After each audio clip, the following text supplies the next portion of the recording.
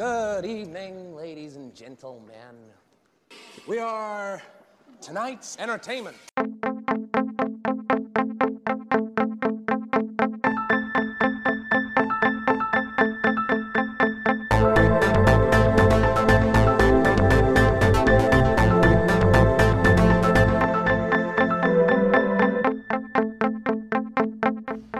This meeting of the Movie Council is now in session. Hello and welcome to the Movie Council podcast, the #1 ranked movie podcast on the internet. My name is Dan Sherry, and I am joined once again by my esteemed colleagues, the incomparable COO of the movie podcast, Mr. Andrew Sherry. Hello. I love how excited you get. And, of course, the director of security and the art director. And we're going to bring it back. The smooth-talking Southern gentleman, Mr. Marky Bondurant. Hey, how you doing?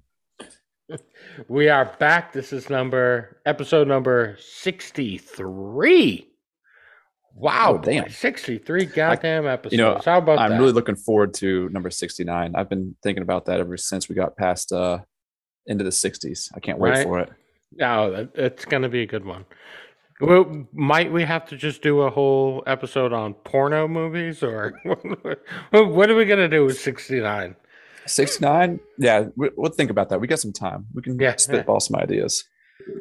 Well, either way, it'll be fun. So, how is everyone doing? AJ, how are you doing this week, brother?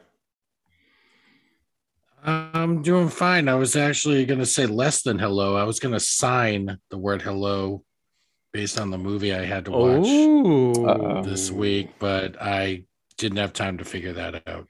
Yeah, I can sign hello for you. It's just a fucking wave, AJ. No, I'm saying you don't need to learn ASL for that. No, the word hello. The letters. Oh, okay. You're gonna spell it out. All right, I get you.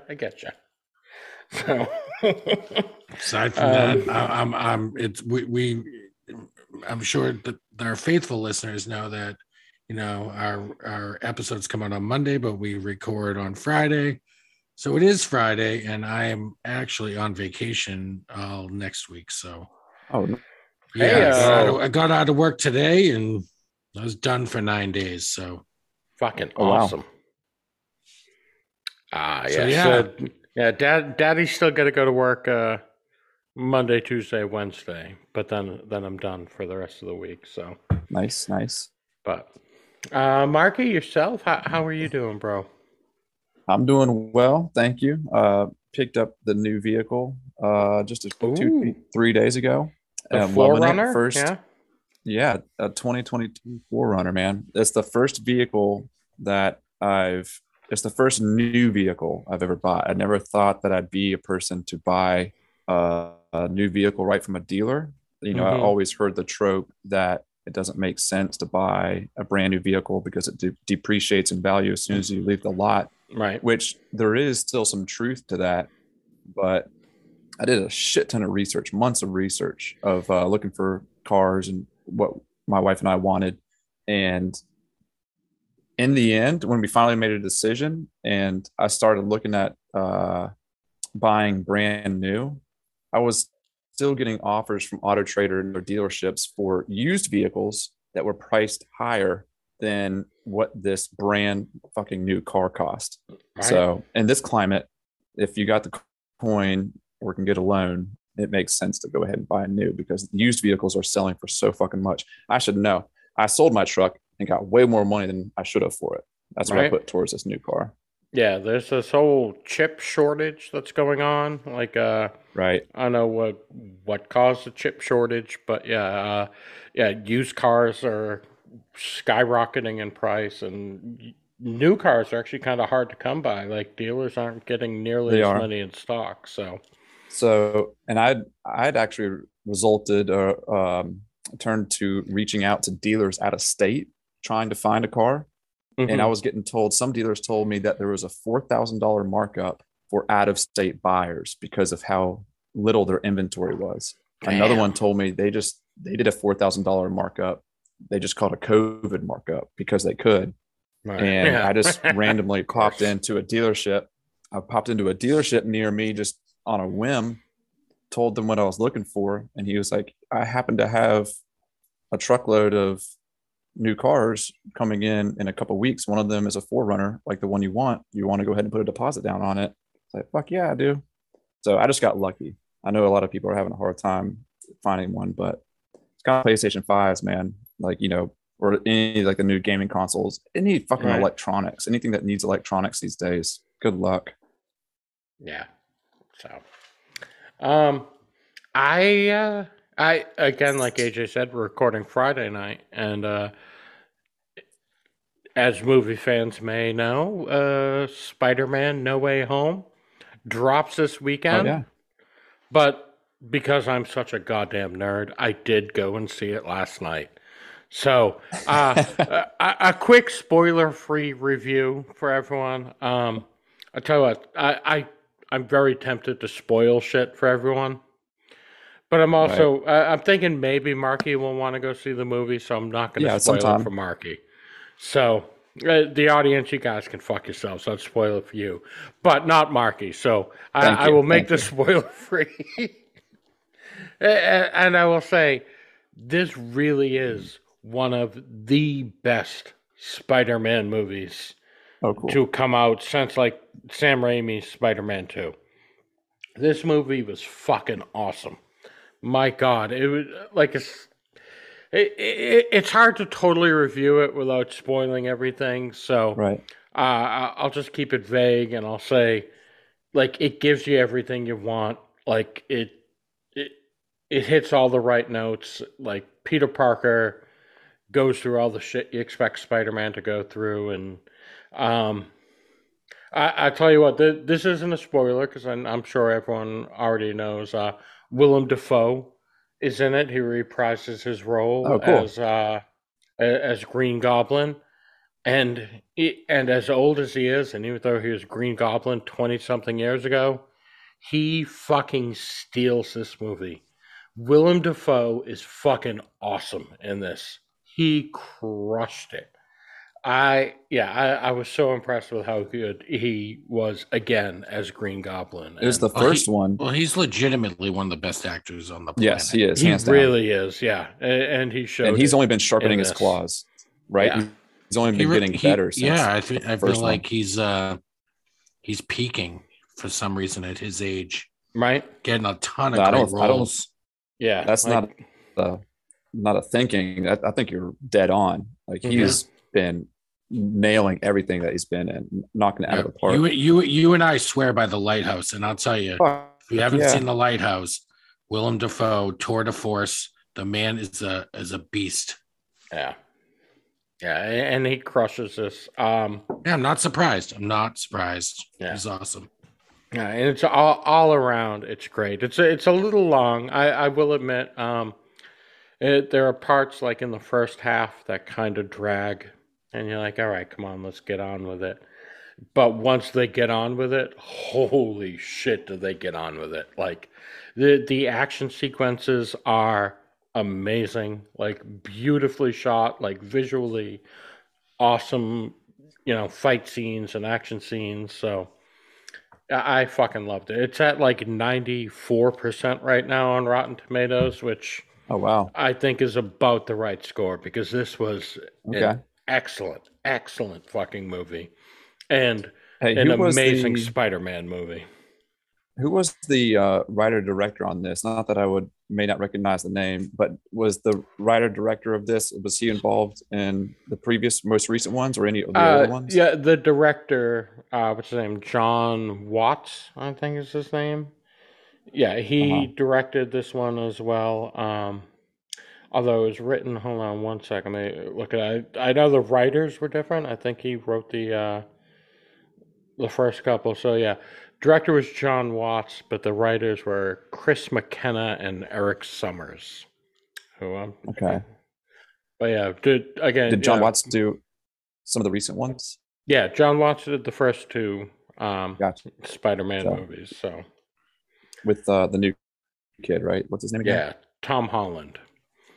Holland, Who? that's right. Yeah, he was fucking great in this too. He got to really kind of, show his acting chops in this, and he did a really good job. So, That's cool. I I'll get so around to watching it when want it's to spoil more it available.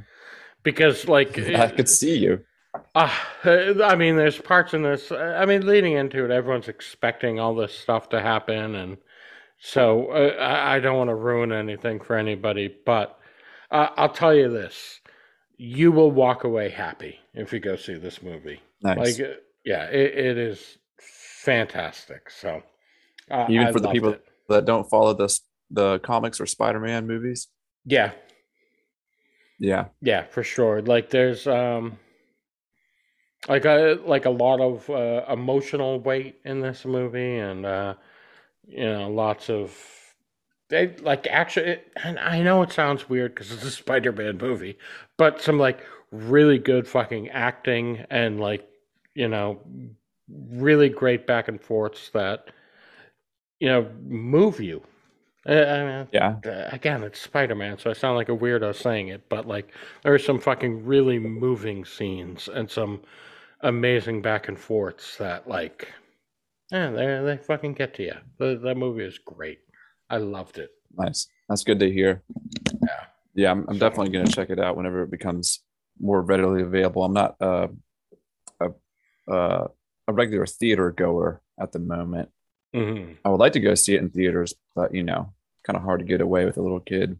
Yeah, for sure. And even just getting tickets at this point was like I said, I'm a nerd, so like the day tickets went on sale, I bought them for last Nice. night, and yeah, the theater was sold out, but I bought them as soon as I could. So Did you go by yourself, or did I'm you a take nerd. your boy and Aiden your went with lady? me. Yeah, Nice, Aiden and I went and saw it. He loved it as well. So nice.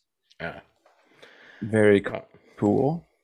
yeah. So yeah, that was a good time, and so we got a couple things before we get into our topic tonight. Topic, if you're a regular listener, you'll be familiar. It's the one of our favorites, Pick a Movie Week, where Yes. we pick movies for each other. Because I mean, really, it's one of the things we love about this podcast, and kind of why we did this podcast is we love sharing movies that we love with other people. So every once in a while, we'll do an episode where we have one of the other members of the movie council watch a movie we love and then tell us what they thought of it. And so that is this week's topic. But before we do that, let's get into a couple things. For one, we did get some more listener feedback this week. We got a Listener, message. huh? Oh yes, and I gotta say, it's about goddamn time. Bearded Thigh Tickler 69 has finally reached out. We've been dying for this. We're like, goddamn, where is Bearded Thigh Tickler 69? And now we know. He's been on some sabbatical. He has. But he reached out to us and he says, for the Movie Council pod, hey guys, long time no talk. I'd like to start off with AJ. Hey bud, thanks for answering my call last week. I appreciate the time you took out of your day to talk to your nephew, dickhead. I honestly thought it was a pocket dial. That's how little he calls me. Oh, so you didn't pick up? Oh yeah, I looked right at that phone. I was like, nope. Yeah, he didn't mean to call me.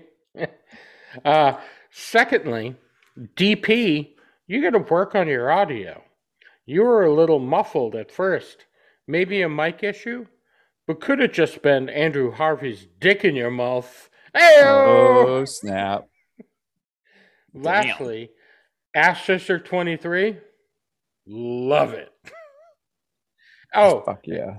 and hey, Rachel, go fuck yourself. trademark. Oh, shit. Wow. So he is back in full Reigniting force. Yes. Bringing back the beef. Yeah, thank God. I've been waiting for this. So thank you, Bearder Thigh Tickler 69. Nice. Yeah, Now, Good he's to gonna hear start, from you, now Bearded. he's going to start blowing up my phone. right? And you know what? Now you got no more excuse. You can't say you thought it was a pocket dial. Now you know. Right. Now I'll just ignore him. Now I'll just willfully ignore him. Oh, that's a beautiful thing. So, all right. Well, I like me time. What can I say? You know. I Oh, like to yeah, be I bothered. Oh, we get it.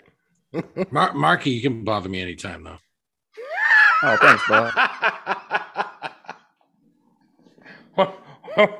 Why am I not surprised? So, I was going to go through a list and of I people do. that could bother me, just so Cameron would know where he you is know on that list. where he falls. Yeah. Yeah. It was going to be like rolling credits. I was going to say a whole bunch of names. You know, I just don't know enough people to say that. And so another thing I wanted to do this week. Let's see where you guys are at. You guys into this? I was thinking of playing a little game this week. It's a version of the game Two Truths and a Lie. I don't know if you guys are familiar with this game. You know, people do it all the time, where you tell people three things about yourself. Two of them are true, one of them is untrue, and they need to figure out which is the untrue thing. Right. So like an icebreaker, people. Yeah. Yeah, exactly. It's one of those icebreaker games, and I figured we could do that with movie trivia. So I don't know if you guys watch movies on Amazon Prime. I do, and as you watch them, the IMDb X-ray thing comes up, and it gives you little trivia facts about the movie as you're watching. All right. So what I've done is I've taken a few movies, and I took those little trivia facts you see on IMDb, and I have two true ones and one I made up. And you guys need to figure out which is the one I made up. Okay. So, all right, I have no idea how this is going to go. This might be a horrible segment, but we're going to fucking try it. Do you anyways. before we get going, do you want to try like just throwing them out there and let AJ and I fight for it, or do you want to like give one to AJ, give one to me? No, I figure I'll throw it out there, and you and AJ can kind of work together and Sure. see if you guys can figure it out. And if you don't agree, you each give your own answer. If you agree, you answer the same, you know. Okay. But yeah, you guys can kind of work it out together. Yeah, Marky, let's work together. Yeah. Yeah. Sure, we can get through this. All right, buddy. With teamwork, we can accomplish anything. All right, so let's see how this goes. I got a few of them for you. And so we'll start this off with the movie Gladiator. So here we go. Statement number one. In the original draft of the script, the main character was named Narcissus, not Maximus, as Narcissus was the real person that killed Commodus. All right. Sounds believable. Statement number two. Arnold Schwarzenegger was originally cast as Tigress of Gaul, but was replaced by Sven Ole Thorsen, who had been lobbying for the role all along. And statement number three. The costumes were all made from genuine leather, except for Joaquin Phoenix's costume, which is made of faux leather because he's a vegan.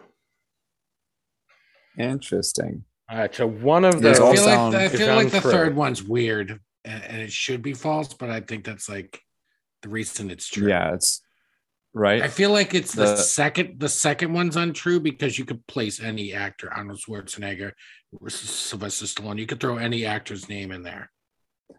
I'm going to agree with AJ because not that I have heard, I believe, of somebody else that was going to play that role, but Arnold didn't stick out in my mind. And the third one sounds so kooky, it must be true. The first one sounds too real. So yeah, I agree with AJ. Number two. You guys are fucking good at this because you nailed it all the way through. And yes, I replaced Arnold Schwarzenegger. It was actually Lou Ferrigno that was supposed to play that role that went to. That's interesting. Yeah, because that similar guys, right? I was going to say similar guys. Yeah. Schwarzenegger was considered for the role of Proximo, but yeah, the Tigress of Gaul was that Proximo fucking dude. Jeez. Yeah. Proximo. All right, so here we go. Movie number 2 is the movie Goodfellas. All right, so here we go. 3 statements. Statement number 1. According to Henry Hill, Ray Liotta would call him multiple times a day to discuss certain character things, like how he held his cigarette et al. Statement number 2. Okay. The painting that Tommy's mother painted, that they're talking about there at the dinner table, was actually painted by Nicholas Pileggi's mother. I think I heard that was true, so. All right. And statement number 3, Robert De Niro was offered either the role of Jimmy or Tommy and decided to go with Jimmy, but he could have played either role. May I, AJ? Yeah. I think with the first statement with Ray Liotta calling Henry Hill, that sounds like it could be accurate. I feel like I've heard the before. The second statement, I can't remember if it was exactly is the name you mentioned. Is that the director? No, that's Nicholas Pileggi, the writer of the book. Yes, the writer of the book. The author of the book, yeah. Okay. I have heard that it was somebody's mother that did actually paint that. I can't remember exactly who it was. So that's along the lines of truth, but I'm not sure about the right name. Yeah. The third one, I had never heard that before, and I find that kind of hard to believe. I think the third one's a lie. I agree that the third one's a lie. All right, Daddy wins this round because I tell you what, the first one was a lie. Oh, shit. Because it was actually De Niro was calling Henry Hill all the time, asking him about Jimmy. And in fact, Scorsese wouldn't allow, to a point, wouldn't allow him to talk to Henry Hill because he was afraid it would affect his his portrayal of the role. So, De Niro was the one that would talk. And ladies and gentlemen, we're not going to fucking believe this, but holy goddamn shit, the CEO of the movie council, Mr. Tim Sherry, has arrived. Hey-o! Well, how the turntables have turned. Gentlemen, how goes the battle this evening? What is happening, T-Dub? What's going on? Oh, still early. Yeah, we're kicking it. We're just kind of went over how everyone was doing, and we're in the middle of a game right now. Okay. You're just in time for the last round, so I'll break it down for you real quick. We're playing a version of 2 Truths and a Lie. Oh, okay, that's fun. Right, so I took but we're doing a movie trivia version of it. Okay. So I took some trivia facts from like IMDb, and I took 2 real ones and made one up. So far, these 2 sniffed me out in the first one. Okay. Which was some facts about Gladiator. The second one was some facts about Goodfellas, and I got one over on them. DP, can I ask one of those things about Gladiator? Did you bring up the fact that they tried to do a Gladiator 2 where Maximus was fighting demons in hell? No. That was actually a real pitched. thing. and they were like putting that together I'm still with waiting some for ass that. clown director. I don't know who Right? it was, but yes, Maximus was going to be fighting demons in hell in Gladiator 2.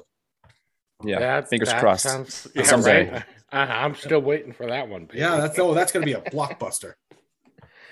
All right. So all right, you ready? You want to play this third and final round? Sure. And this is all about the movie A Few Good Men. Huh. So here That's we gonna go. be that's gonna be all you fellas. I still haven't seen that. Right. All right. So we got three statements here. All right. Statement number one: Gene Hackman turned down the role of Colonel Nathan Jessup in order to play Lil Bill Daggett, and then ended up beating out Nicholson for the Oscar for Best Supporting Actor. That didn't scare little Bill, did it? All right. Statement number two: Kevin Bacon's mother is in the crowd watching the trial, and according to Kevin, she hit on Tom Cruise. Statement number three: the movie rights for the play A Few Good Men were sold before the play even premiered. I think the second one's a lie because it could be anyone. It could have been like Kiefer Sutherland or Yeah, Cuba Gooding Jr. I'm actually thinking it's Noah Wiley's mom. You know, like the like Right, the dude that was right. on ER, like the Right, like Noah Wiley? it's just he just placed a different actor's name in there. That's what I think. Right, but I mean, I guess you could have sniffed me out. I was going to say, but you could have kind of said the same about Hackman, although Hackman's was a little more. No, but I heard specific. that about I heard that about Hackman. Hackman. Yeah. I You heard that guys, about him. Though. you guys nailed me. It was Kevin Pollock's mother, Fuck, Kevin right. Pollak. Yeah, that was Noah Wiley. and she hit on Jack Nicholson, Yeah. not on Tom Cruise. Yeah. Oh, why did? Yeah, Kevin Pollak. Why do you like them so much? That's what he asked his mother. Why do you like him so much? Or Jack Nicholson. Because he sits up there and delivers those lines. Because he's Jack fucking Nicholson. Yeah, That's why. Why do you need to ask? Look, I'm just trying. I was trying to, you know, Oh, you made that we're up, with AJ? you. trying to get a rolling laugh with out of you. You know. Yeah, well, try harder next time. Whoa. What happened? Whoa, What? whoa, whoa, What? whoa. What, you think I wasn't going to come in here fucking dropping nukes or Whoa. Don't you know me? So, Don't know me. So what are we doing this week, guys? Sorry, I've been out of the loop. I've been, doing my thing. We're doing pick a movie. I heard AJ know something about that. You are correct. It is pick a movie week. Hey now. And so AJ picked a movie for Marky. Andrew Harvey picked a movie for AJ. I heard that. AJ told me about that. Yeah, and Marky picked a movie for me. So Hey I picked a movie for Andrew Harvey, but he's not here. So he's snowboarding. Is that the rumor I heard? Oh, so he's snowboarding. Yeah, which is bizarre. Hollywood for I'm doing a shit ton of coke. Yeah, exactly. Or actually just skiing. snowboarding. Right, Hitting the slopes, skiing. That's all. right. He said to cocaine get up talk. nice and early. Snowboarding. Right. That's the snow he was talking about. Yeah. Yeah. I'm sticking with the coke thing. Gotta get out on the slopes, guys, and then fucking 6 a.m. So, but you guys want to get into our movies we picked? So AJ, I do have one thing real quick. Oh, yeah. Before we get started, I was just watching a movie before we jumped on tonight. Trying to burn the time before we got ready, and I think I came across a sleeper. Never heard of it before, and didn't know it existed. But did you guys ever watch the movie Bone Tomahawk or Attack on Cell Block 99? I've heard of that one, the second one. Never seen it. No, I remember Bone Tomahawk. Tomahawk. I've been meaning to see. Yeah.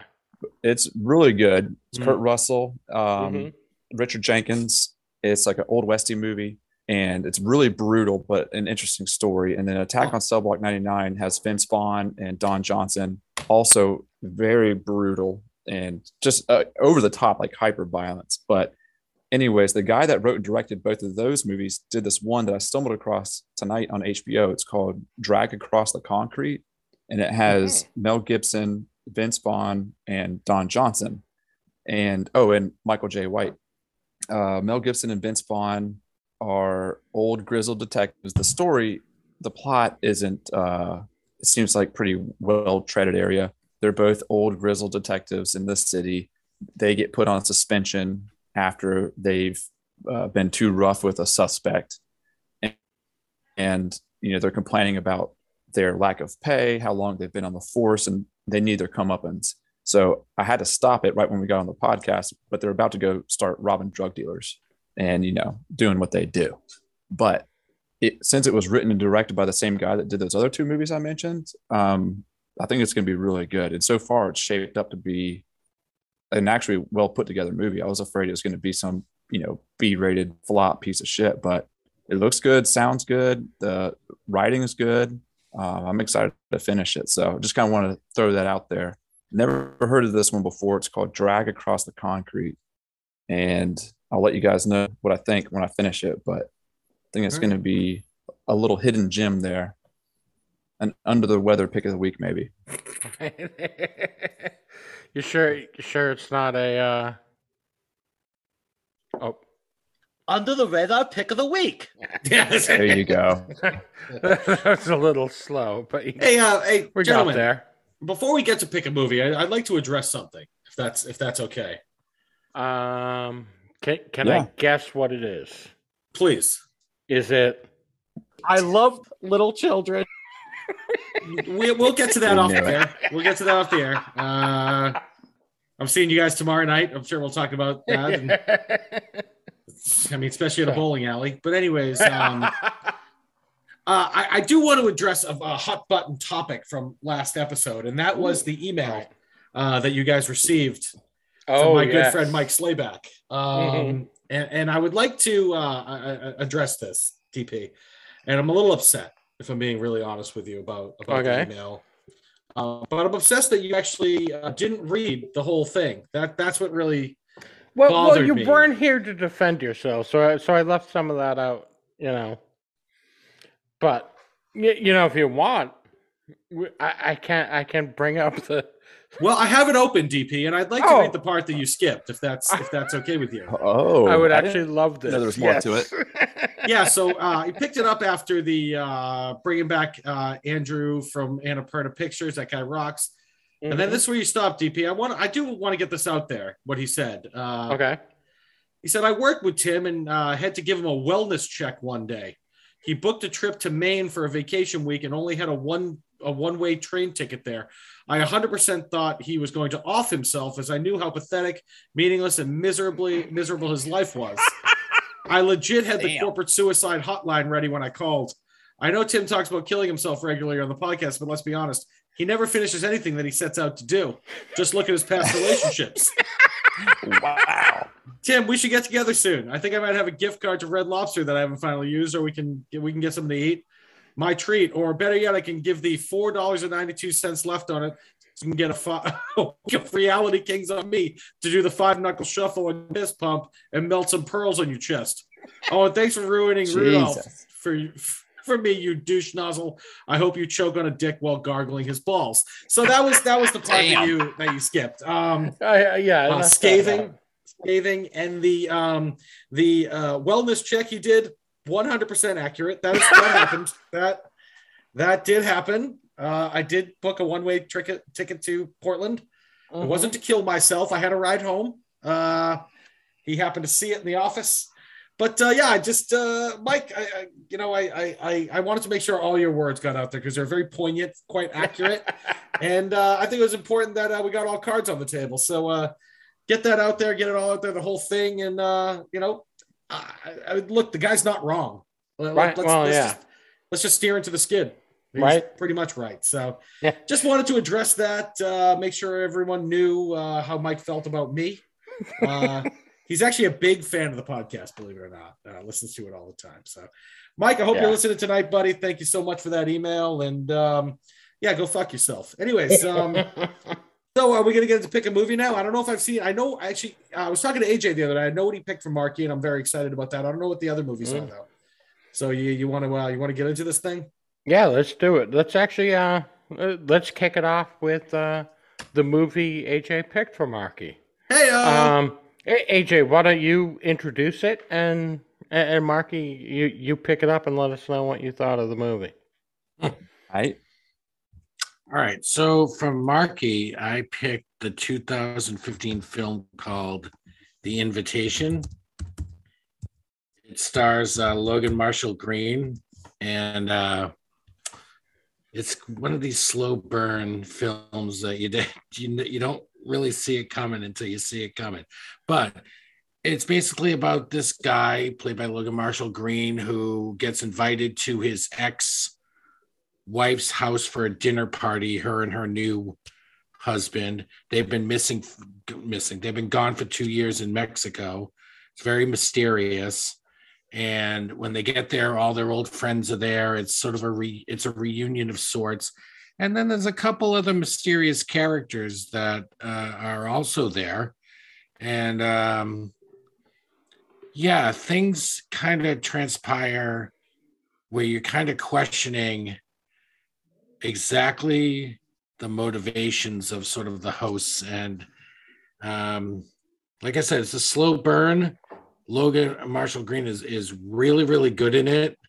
I think he's terrific. And I won't spoil anything yet, but I wanted Marky to see it because it's one of those films that, like I said, you don't honestly know exactly what their motives are almost until it's too late. Like I don't want to spoil it, but like some of the characters fight, they're not buying what, because Logan Marshall Green's the first one that his character Will is the one that sort of he doesn't trust what he's seeing and he thinks something's wrong, and everybody's like, dude, just calm down, you're still grieving, whatever, and they blow him off, and then things he gets kind of proven wrong in certain ways, and he starts to doubt himself, what he's seeing and hearing and whatever, and it's I love The Invitation. I know TW does as well.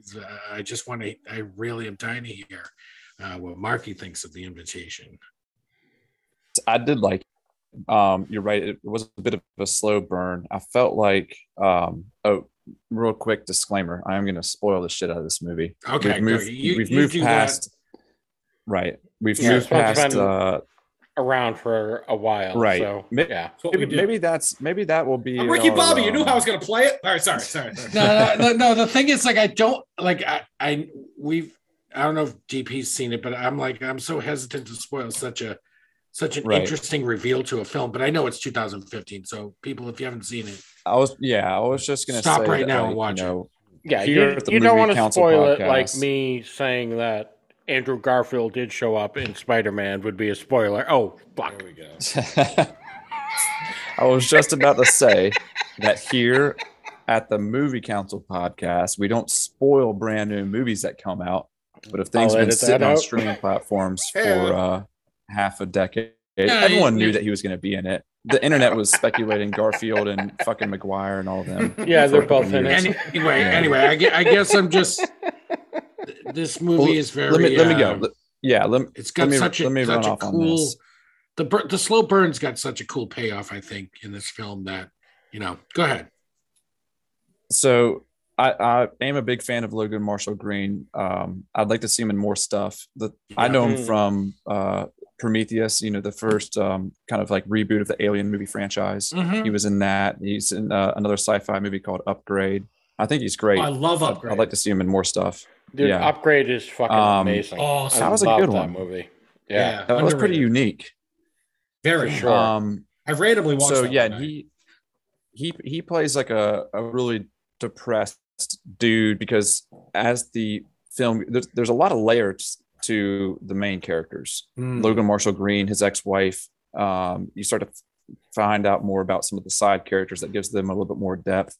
The overall movie is shot on what looks like a pretty small budget because you don't recognize a whole lot of people, and the setting is like in a house and then sometimes the street. That's pretty much it. It's a very fucking nice Right. house. Single It's up in the location hills. shoot. Yeah, totally. And like AJ said, they're invited to this dinner party. Logan and his girlfriend, and it's his ex-wife's place. They just got back from Mexico after 2 years. She's got a new boyfriend, the ex-wife does, and they have all their old friends over. And then there's a couple mysterious people, and it's the whole time Logan Marshall Green's on edge because you find out later that his wife and him had a son together that was killed like in an accident, not a car, but like a terrible accident. Like he was playing and doesn't go into detail. He hit his head or someone hit his head, bat or something. Yeah, I think some something kid hit him with a bat. Right. Yeah. Right. It's a little ambiguous, but in which I found kind of I'll bring that bat back up later because there ends up being quite a bit of blunt force trauma in this movie. Right. But so Logan Marshall Green is already just like, it's just fucking weird. Like he's trying to be there because he's trying to get back to a normal life. His wife is super just like pleasant and happy, like nothing ever happened terribly in their past. Almost like she's moved like past it too much. Like, exactly. At least she's playing at that, Right. And you're as the viewer, as an audience member, you're watching this movie more or less over Logan's shoulder. And so everything that he's seeing, you're seeing in it, these things that he's finding suspicious, you find suspicious. And he keeps chalking them up to like, something's not right here. And he ends up boiling over in the dinner party, makes a scene, goes nuts. And like AJ said, he ends up getting proven wrong immediately after. And then he's just like, oh my God, like he has a breakdown. He's like, I'm such a piece of shit. I'm so sorry. Yeah, so and like you as the viewer too, you're like, oh fuck. Like I thought that there was something really going on because you're on this roller coaster ride of seeing like something's not right. This is fucking weird. And then like things start to line up that disprove all of his doubts and suspicions. And then for a brief moment, a very brief moment, and then you are starting to kind of relax, and then shit goes south at 110 miles an hour. Right, like totally sideways. Yeah, it's a good way to put it. Right, like yeah. they sit around the table and they pour glasses of wine for everybody, and that's when he starts to like truly realize what the fuck is going on.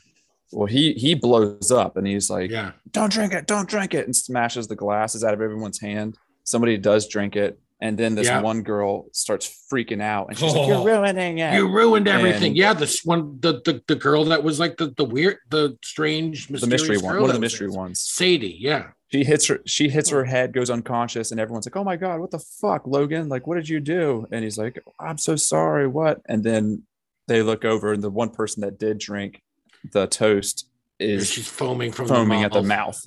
Yeah. And they're like, and then you're like, oh shit, he was right. Yeah. It turns out. Sorry. Real quick, I'll say it turns out the host, his ex-wife, they are involved in a cult. That's what they were doing in Mexico. It's some sort of death cult, and they were trying to kill all their guests. Before I let you go, Timmy, just and themselves. I'll give my piece on it. And themselves, right? That was like their absolution. Before I let you go, I was going to say that I did enjoy the movie overall. I feel like I forget. I think the runtime was about 140 minutes, 140, a little over that maybe. I think they could have shaved off 10 minutes by cutting like 30 seconds here, just because there was some dialogue that went on for too long for no reason. Like you could have cut a couple lines out here and there, and not drastically reduced it because it wasn't a long movie by any means. But if you would have shaved it down to like 135, 130, I think it would have helped the pace of the movie. But overall, I liked it. You mean an hour and 40? An hour and 40. Yes. Yeah. So, maybe there are a couple things like that, but overall, I thought it was mostly pretty tight. I thought it all served to ratchet up the tension of the ultimate reveal, and I thought so. I thought the way it worked out really made the reveal far more effective and hit harder for me. You may be right. You may be right. And I think that I had a suspicion of how it was going to go as soon as they got into the house where he was Logan Marshall Green was acting dodgy. They were like, calm down. And he's like, this is weird, which on a side note, I very much appreciated a character like that in this movie, because too many times, maybe not this exact story, but you've seen a movie where somebody's in a place where they shouldn't be and odd shit is going on and everyone's just acting like that's normal. That's I love fine. that about it. But he calls out every weird thing. He's like, why are you locking the doors? Yeah, where's Choi? Where's Choi? Like, hey, where's Choi? Yeah. That's my favorite part of the movie, when he gets kind of like flips out at everybody. He's like, oh, everyone's being nice because why? David poured some expensive wine. Like that whole thing is like, really, fuck you and fuck really your great. wine. Yeah, it's really great. I will say one of the things, and Marky, there's definitely something to that about what they could have shaved off. I don't know if it was definitely in the dialogue, but there were definitely some of those kind of weird like things they tend to do in indie movies where they just kind of stare off into the middle of nowhere a little too long. that happened a few times. That's like basically like, if you guys have seen Nomadland, there's like 90% of that fucking dreck of a movie. But here the Francis McDormand staring off into the middle of nowhere, like we're supposed to think that's brilliant or something. Right, but here there was like an attempted purpose to it, you know? Yeah. Nomadland was just so self-indulgent. But the point I'm trying to make is Marky, I agree with you on that. What I like about the movie so much is it does this beautiful job of getting you completely on board and sympathetic to the main character and having his back and then go, holy fuck, I'm turning on him. He's completely wrong. And then the minute you think that, you realize he's right. And then the whole thing just goes fucking haywire. And at that point, it's so chaotic and insane. It's really amazing. And we talk about that a lot, that slow burn. This movie is the epitome of the slow burn, because it's like a fucking heavyweight boxing match where the champion just like kind of toys with you for 11 rounds and then fucking drills you in the 12th. And it just, the ending is so insane and everything comes together and it makes so much sense. It's really an awesome movie. It's really a movie that I was talking to AJ about the other night, and I would probably put this in like my top 50. I was in love with this movie. I think it's really, really brilliant. And it's like, I will say one quick thing, AJ, and I'll let you go. Sorry. The guy that's like the outsider in there, well, Sadie's the outsider. And the other guy, I think his name is John Carroll Lynch. Yeah, Pruitt. Creepy dude. Yeah, he's in the Zodiac movie. He is the creepiest motherfucker in any movie every time. He's so good. And that's what I mean. Like the movie is just perfectly casted. Even though it's very good cast, even though it's a bunch of people you don't really know for the most part, I think everybody played their role really, really well. I think the movie was handled really well. I think again, it brings you on this really tight knit but really interesting journey. I really liked it. So at the point where things start to go, because it's like the last 30 minutes, right, of that hour of that 100-minute movie, it goes off 30 minutes, right? Off, AJ. Yeah, it totally does. But there's that at the point where it starts to go, and Will, he's taking the girlfriend. They go into the room and they push like the bookcase in front of the door, whatever. Just like they're like trying to bide their time and like break the window, maybe, or whatever. I was thinking to myself, is now a good time for him to say "I told you so"? Yeah, right. Yeah. Right. Because he was being doubted by everybody. Everybody was like, "Dude, we're here for you. We're here for you." Like patronizing him in some ways, like just. And he was right. Yeah, and AJ, the crazy part too, guys, if you remember, they had gotten the whole neighborhood involved. Remember at the end, they see all those the red lights. The red lights. Fucked up. And if you remember, there's a one point in the movie where Pruitt goes outside because he's helping the girl that actually got out of there. He was helping her leave. But remember, she didn't get out of there. Well, but remember at one point that someone knocked on the door. They're like, "Oh, they were just at the wrong house." Remember, like there's all those weird things. Like, that was one of the. They were going to another house. They're going into the same fucking fate. Apparently, it was just really fucking. Oh, yeah, man, I wasn't sure who knocked on the door. I almost feel like it was like they were kind of like in cahoots with the other houses, and they were like checking. I think so. Clearly, it like was a pact. Yeah. Well, it was a pact that lasted the whole neighborhood. Right. I think the boyfriend said like, "Oh, they were looking for another party." I think that's what I mean. Yeah, I think you're right. They were victims of another house party Right. that they were at the wrong house. Right. Yeah, it's And I a did wild movie. Because then you hear leave like this the movie- screams and the gunshots off in the The distance. helicopters and shit. The helicopter sirens, flies yeah. overhead. Yeah, sorry, Mark, you do it. Before we leave this movie, I did want to. I know you mentioned him, but I also wanted to give a shout out to John Carroll Lynch.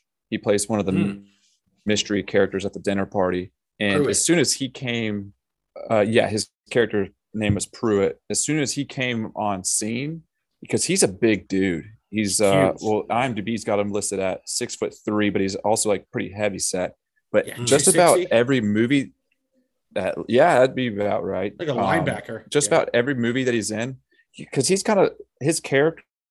He's got decent range. He's in a lot of shit. You mentioned Zodiac, but he was also in The Founder. He played one of the original I love McDonald's that movie. owners. Yeah. Shutter Island. He's got a really small arc, like one episode, I think, of The Walking Dead. Okay, he was in Fargo. He played the husband to Frances McDormand in Fargo. Yes, he did. So he's been in a lot of shit. And the movies that he's been a bad guy, he was a bad guy in the movie with Halle Berry. I fucking love that dude. Right? Robert Downey Jr. Norm Gunderson? He was fucking Norm Gunderson. Yeah. I fucking love him. All right. Sorry, folks. I've never seen the movie, so I've been out of it. But which one were you talking about? Who's from DP, Fargo? Which character? Yeah, Norm Fargo. from Fargo. Norm. Yeah.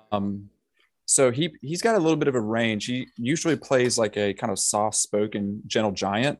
But even the movies where he's a bad guy, like Gothica or Zodiac, he's got this underlying like violence. And as soon as he came in on this movie, I knew this was going to be I knew things were going to go south pretty early on in the movie. I mean, I'll leave you with this. I'll say this. Hang on. Remember the story he tells about killing his wife? Right. Was freaking But harrowing. even when I saw him come on for the first time in the movie, I knew that his size was going to come into play later on in the movie, because he is a big fucking dude, and it did 100%. He's just like a giant walking around a room. He starts clubbing people. They're bashing him over the head. Just like shooting people in cold blood just too, like just walking around firing shots at people, like just Yeah. Well, I mean, it was clear they brought him in to help carry out the whole thing. Oh, yeah. by force, Absolutely. if necessary. 100%. Yeah, he was ready to Sadie go. was a crazy It was- fuck too, like she Right. was gonna. But yeah, no, Marky, that's clear. You're right. It seemed that because he did come in a little later into the movie, and it seemed like at first the whole thing was kind of weird, but it wasn't suspicious or dangerous or anything like that. It was just some friends getting back together, and there was just weird tension in the room. And then he showed up, and suddenly was like, "Okay, this is going to go." So you're absolutely right. I didn't realize that until you said it. Like it did start to. Everything seemed to get threatening when he showed up. He's so big. And I think it was just based on his size and his creepiness. I think everything just started to go haywire after that. Yeah, you're absolutely right. You know what I started to notice in that film too? I was watching it again today, and what I thought was interesting was every time, like, the people that had no idea what was going to happen, they start just trying to have like a normal fun time. And then here come the creepy people. Like, let's show you this video on my computer of this woman dying. Like, let's just make it as weird as possible. Yeah, it was like they were trying to like go back to their like college days. Like, remember, like one point they were like, "Hey, let's get some coke," and then someone else is like, "Oh, what about a blowjob?" Like, and then they're like, "Let's play a game called I Want," and then I want to talk about my wife, and then that's when John Carroll Lynch tells that story about how he hit her as hard as he could. It was like they kept trying to bring them back to fucking Earth. They kept trying to bring them back to what they were doing the whole time.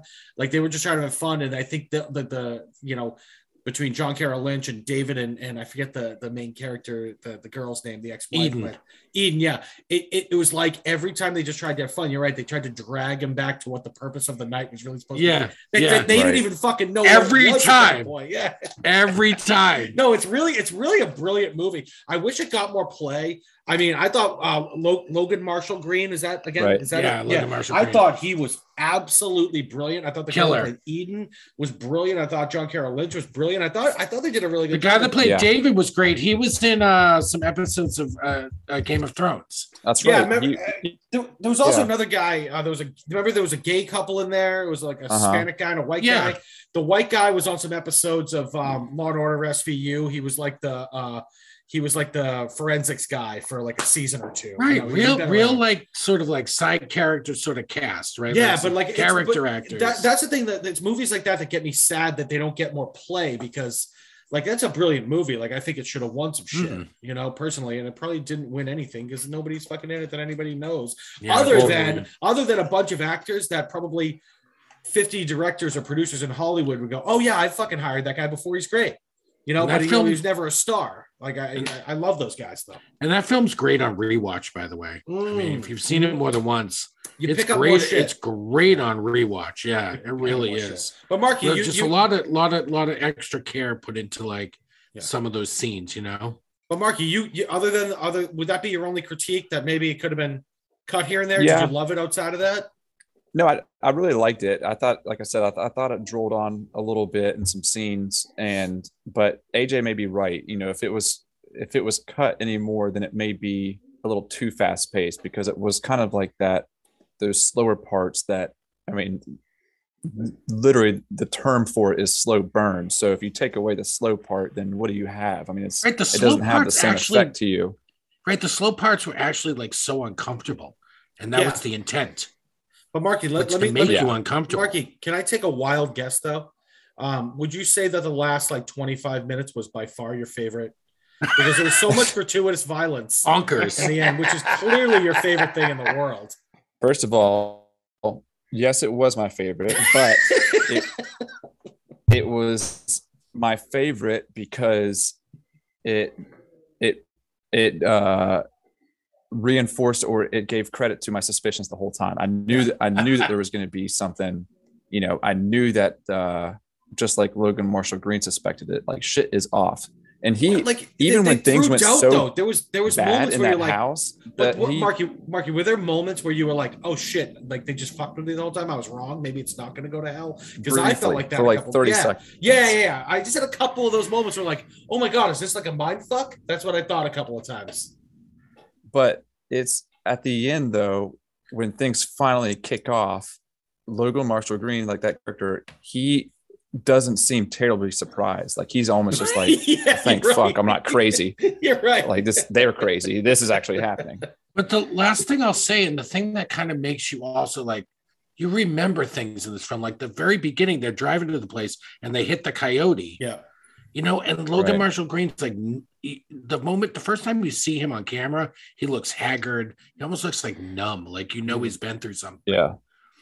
And he doesn't want to be going to wherever they're going. You can just tell, right? The conversation they're having Yeah. in the car and all that. And It was he's his a little old house. distracted. Yeah, and it's a little right. You don't know the weight of it yet, right? You just know that he has no desire to go where they're going. He looks miserable. He looks like this, you know, he's been through hell, whatever, in his life. And he's distracted momentarily, hits the coyote, and then he's got to kill the fucking thing, right? Yeah. You know? It was like when I hit the deer. Remember, Marky? Remember when that happened? Yeah. I almost killed myself over that. I Not really. understand. But in any Dude, event, it's fucking brutal. Oh, you saw it too. Okay, we'll get into that later. But Yeah. AJ, you know what, Marky, I want to say this too. When AJ told me that he picked that for you, I was like, Marky's gonna like that fucking movie. Yeah. It just seems like it's up your alley. Like it's awkward and creepy, which is like, I mean, that's probably the two adjectives I would use to describe you, if I'm being really honest. Very creepy. I love Very it. creepy. Pretty creepy. Very But creepy.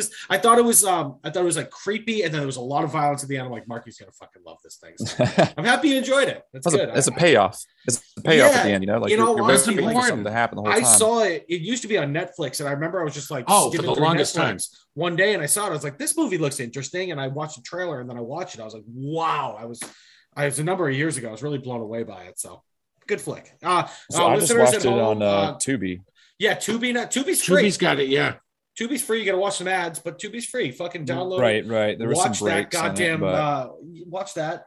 You can watch, Master Chef Mexico or something too on Tubi if you like, or Yeah, Master Tubi, Chef hit us up, baby. Montenegro or whatever the fuck they got on there. Everyone's Yeah, Master Chef now, Tubi, we'll advertise for you, baby. Right, we'll Yeah, be the Tubi. official Tubi podcast. Fuck yeah, baby! They got some really random shit on there. It's fun, but All right, Yeah, good it's really times. good. Good Including fun. the invitation, people. Yeah, So please go watch that it. movie, guys, if you can. Really watch it. It's a really good flick. I know we've spoiled some shit, but even though we've spoiled it, I think it's still worth the watch just for the performances and or maybe we should have said when we first started talking, stop and watch the movie. I don't know. Yeah, I did say that.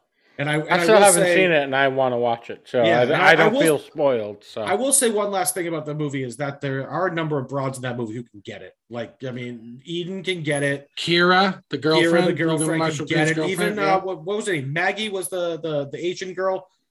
No, Gina. Gina, yeah, she can get it.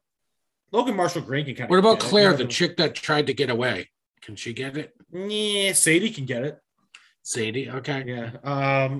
Remember the scene when Sadie's like making the weird faces? Yeah, I'm not sure if that was real or not. And Logan Marshall Green's like staring at her. Yeah, you don't don't know. Things fucked up. Anyways, all right, but yeah, we can go on about it. But I love it. Happy I was here for it. I don't know if I've seen any of the movies that we're going to talk about tonight, but I can hang out for a little bit, and if you want to talk more, that scene that Sadie's making those faces in the mirror. That's kind of like you guys that watched the movie I Don't Feel at Home in This World Anymore. Remember when the guy with the bleach blonde hair is staring at himself in the mirror and just like starts making that crazy face? Is that just like a move that psychos do whenever they come across a mirror? Yeah, like I think so, probably, like, right? Yeah. Like if you guys have watched Ted Lasso, like when Nate spits at himself in the mirror, like it's the same thing. That dude's a fucking Looney Tune, right? Yeah, it's any Hoosiers, but yeah, it was Anyway, I think we can wrap that conversation up. But that, good movie. You guys see it if you haven't. Yeah, it's great, really good stuff. I picked the movie 1917 for my good close personal friend DP. Hey, this movie came out in 2019, not that long ago. And I am having to do a real quick gazoogle to remember who was directed by Sam Mendes. Did a fantastic fucking job. As the movie implies, it's set during World War One. Thank you. And it follows two young English soldiers. They're tasked with a very difficult mission, just the two of them. They have to cut through the front lines and deliver a very urgent message to another division or company that's set, some miles away from them to prevent an assault that they're about to go on because they're walking into a trap. And it just so happens that one of the people that's in this company is a brother of one of these main characters. So, set in the war, the whole movie, there's only a couple scenes, the beginning and the end. I'll let you run DP, but other than a couple scenes, the whole movie is in a war-torn place. It's all in the front in France, right? That's just decimated by the war. And without me jabbing on about it too much, go ahead and tell us what you thought. I've got plenty to talk about on this one. I loved it. So, I really fucking love this. So, again, one of the kind of the things about this movie that I don't know, made it stand out, I guess is how you'd put it, was the whole thing is shot as if it is one long take. Like it just followed, like it's a one long following shot of these two soldiers trying to accomplish their mission. And so for me personally, like the first 20, 30 minutes of it or so, the whole time I'm just watching, like, like trying to figure out where the cuts were made, Right, where the breaks are. Yeah, because they had to be very clever with how they hid their cuts. So, like, at first, that's all I was doing was watching, trying to figure out where they did it.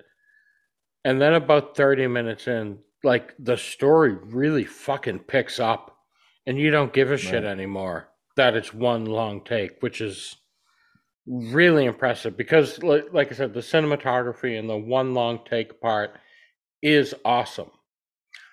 But it gets to the point where the story is so fucking good, you no longer care about that. Like, I stopped paying attention to that, you know, like once they're in the tunnel and the tunnel collapsed and he saves his friend and everything. From that point on, I totally forgot. You know, Just all in at that point. yeah, and it was so good, and like I was so invested in these two guys. And all right, fucking spoiler alert. If you're still here, fuck you. When the one dude dies, the guy Yeah. whose brother they're going to find, when he fucking He don't make gets it. killed because they saved this shitty fucking German pilot. Like the German pilot goes down, they save him, and then he fucking stab. Oh my god, that was so annoying. Such a dick. Yeah, It was like that scene in Saving Private Ryan. Remember? You remember the guy? Yes. Yeah. Yeah, like Fucked they up. do the right thing and then get fucked for doing the right thing, which really is all you need to know about war in general. Like, Yeah. fucking war is so stupid. But, like, doing the right thing is the wrong thing to do in a war. Which, Right. yeah, kind of fucking sums it up. His partner in that says we should put him out of his misery. Yeah. And, like, we should kill him right now. And then Like, no. Tommen from Game of Thrones is like, no, he needs water. And he ends up getting stabbed. And then gets fucking killed. Fuck, that was like... that was so brutal, upset. too. Yeah. It wasn't overly violent. It was just heartbreaking. Yeah, because you barely saw it. It was just like stabbed to the gut, which again, it makes it more realistic. It's, you know, in real life, one knife to the gut is going to kill you. Yeah. So, but that kid getting killed did really propel his friend, and the rest of his journey really was so intense because he was so hell bent on getting there. After that, he was kind of on the fence before that. Yeah, and then after that, he didn't give a fuck. And that climactic scene with the bombs going off, and he's just running across the field. Dude, it's iconic, DP. Oh, so great.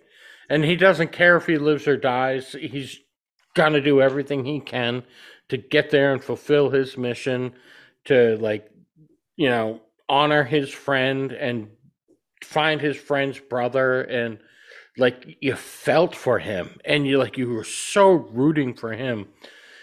Like, he was such a great hero in that sense. Is like you could not root for him at that point. Right. And yeah, it was so well done. Like Sam Mendes is fucking amazing. Mm-hmm. And Roger Deakins, the cinematographer, ridiculous. Roger Deakins, if you look at his IMDb page, it looks like a list of the greatest movies ever made. Like, AJ, it's his IMDb page. AJ, he does the cinematography for A Serious Man. Yeah. You love that movie, AJ. Yeah. Who does? Roger No Deakins. Country for Old Men, A Serious A Man. Beautiful Mind, Oh Brother, Where Art Thou, The Big Lebowski. The Columbia Record Company, AJ? Fargo. I mean, this dude is like the cinematographer, and he fucking crushed it on 1917. He really stretched his legs in this one. Yeah. Hey, DP, you remember the scene when it really, for the first time I watched it and the second time, when it really landed home for me how good the cinematography was when they shortly left their front lines, the two UK soldiers, and they cross into the no man's land, and they go into that bomb crater that has water at the bottom.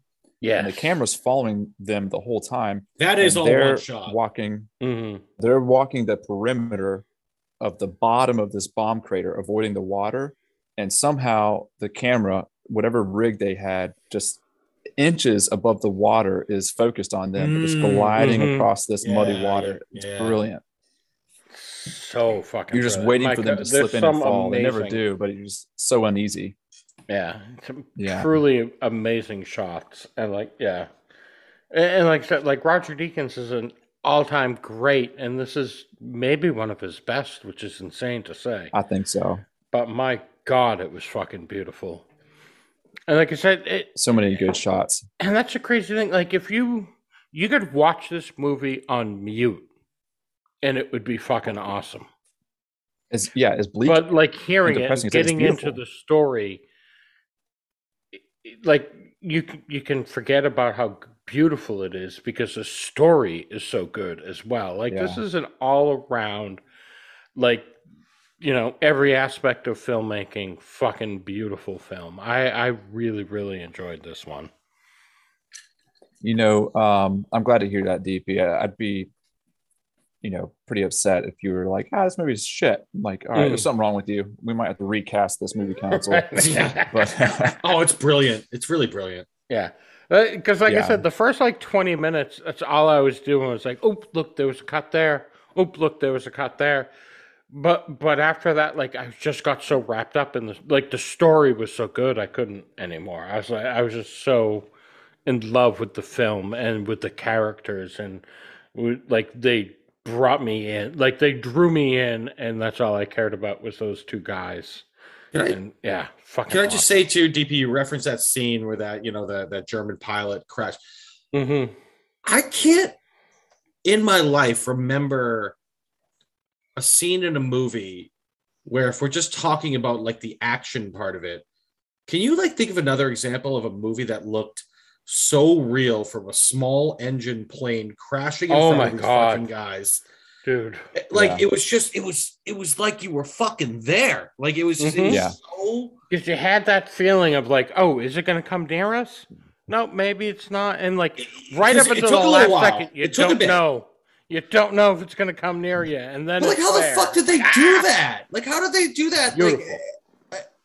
It's really... Yeah, they crashed the plane, and it goes right... It never right looked like they cut until get the fucking guy out of there. How the fuck did they crash that plane and then still do the scene right afterwards?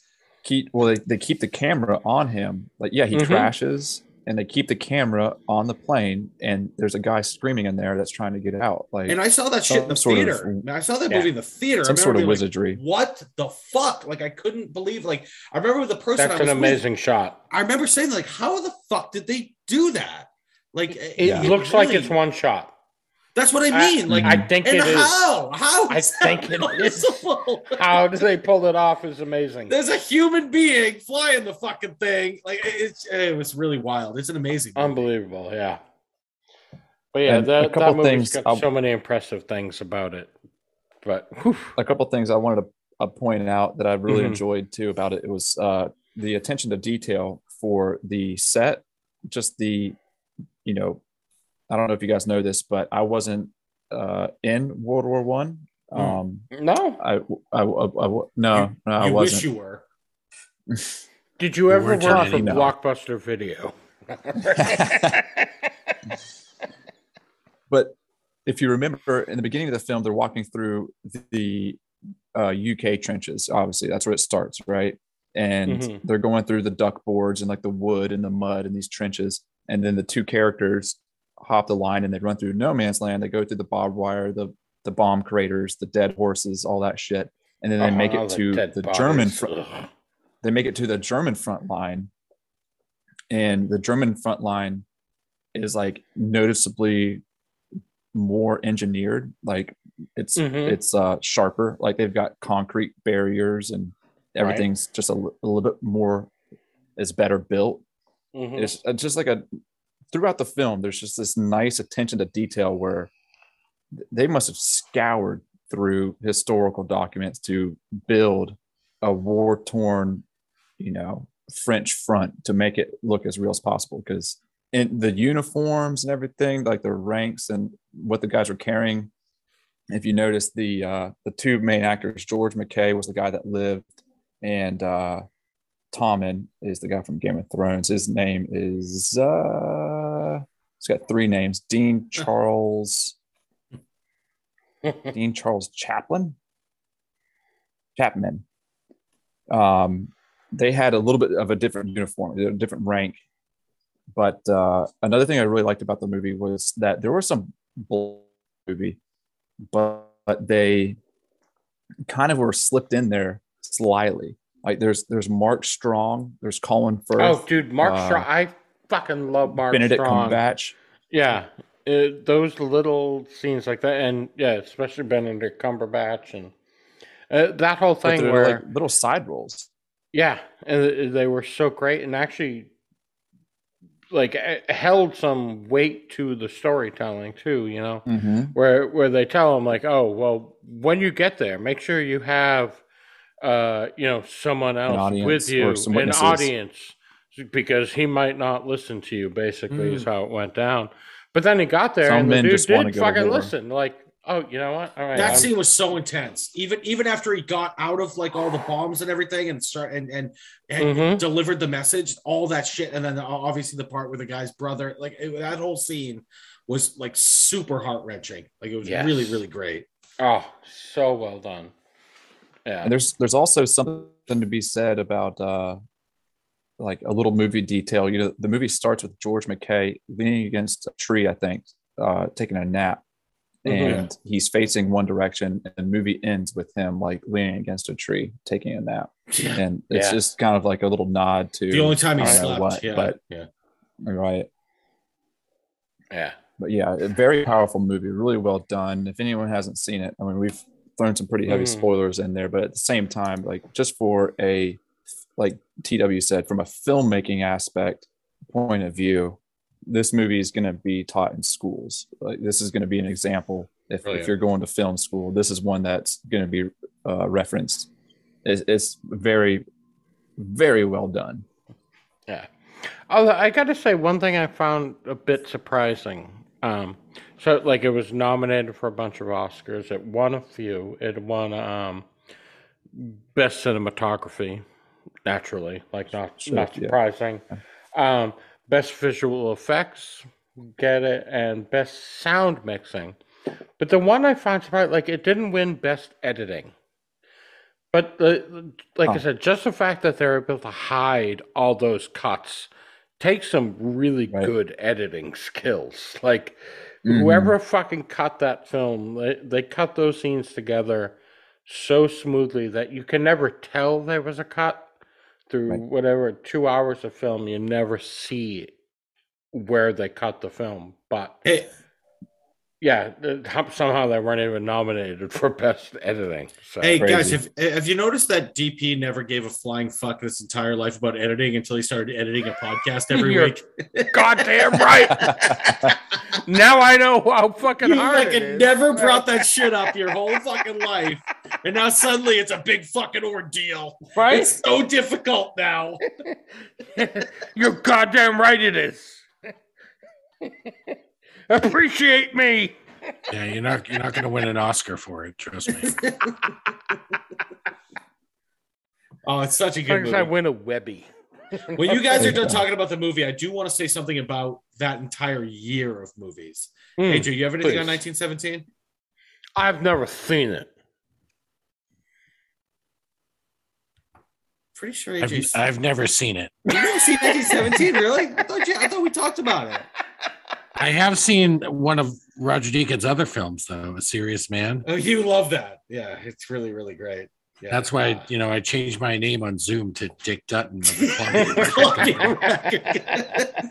Serious Man, it's fucking great. I have not seen 1917. It's very embarrassingly so. But right now, I don't know where I can watch it. It's on Showtime. I don't have Showtime. Or I can buy it for $99. Daddy's got Showtime, so yeah. So I'll wait for it to come back around and not be, expensive, and then I'll watch it. Can I just say something about that year that movie came out? The Marky, go ahead. Real quick before you run. You're right. I did say that. Yeah, go. Well, I was just gonna say, for people that haven't seen it and might be a little bit turned off by war movies, this movie is surprisingly not that violent. There isn't a lot of it is really tame. Like overall, you see dead bodies. I mean, because it's a depiction of the front of World War One, the trenches. So there's like piles of bodies. But when it comes to actually like killing, like there's not that much. There's only like a few people that get dispatched, like it's not that, and it's not bloody. It's just more heart-wrenching and just a harrowing tale of just determinism, bravery, I guess. I mean, these guys they're scared the when whole he's time. trying to They're just hide, blindly he had just the one guy he had to kill in order to keep, Right. maintain his cover. But yeah, Right, he only right. killed when he absolutely had to. Yeah. Yeah. Yeah. I have seen Yeah, American Beauty. Does that count? Dude, he did Shawshank, Roger Deakins. Dude, he did Mendes. Lebowski And if we're talking Mendes. and Fargo and Yeah, if we're talking Mendes, Shawshank. yeah. Oh, Mendes Yeah. is fucking brilliant. But can I just say, I like in that year that came out in 2019, 1917. That was a year that I just for some reason decided I was going to go to the movies like every fucking weekend. I don't know why. Right. And I legitimately think that year, 2019, for movies was one of the best years for movies of all time, but more like under the radar kind of movies. Like nothing there weren't like too many like massive blockbusters, but they were like just these brilliant fucking movies. Like, let me just run through real quick some of the movies from 2019. Hold on, you guys are jealous of my how I came up with under the radar pick of the week. Like you guys, I love it. Let me just run through some of the movies of 2019. Under the radar pick of the week. So you guys will understand what I'm talking about. First of all, Parasite. jealous. Parasite won Best Picture that year. That movie's fucking brilliant. But you look, Yep. DP Avengers Endgame, right? Knives Out, Us, Great one. Yeah. Booksmart, Beautiful Day in the Neighborhood, Marriage Story, Once Upon a Time in Hollywood, Shazam, Ford versus Ferrari, Uncut Gems, Honey Boy, Our first episode. Peanut Butter Falcon, Captain Marvel. Hold on. There's another one. Hold on, I'm going down. Stan and Ollie, which I really, really loved. I noticed you didn't say The Irishman.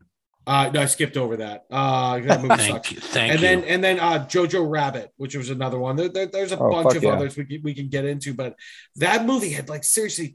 I'm looking at some of the movies from that year, and I'm like, these are Joker was released that Joker year. was yeah. Wow. These are like literally like 10 movies that I probably put in my top 50 all came out in 2019. Like, I don't know if you guys have ever seen Knives Out. It's fucking brilliant. Like, Yeah, that's a good one. I mean, they've got a sequel in the works.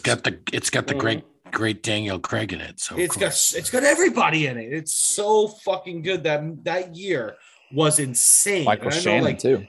In like Parasite won Best Picture. Like it was really just a crazy year for movies. So if you guys are ever like looking for, hey, I want to watch movies from a certain year, fucking scan 2019 and go through and just start watching. Go on Rotten Tomatoes. Yeah, there's years you look at a lot like that you go back to. It's outrageous. It's outrageous again and again and again.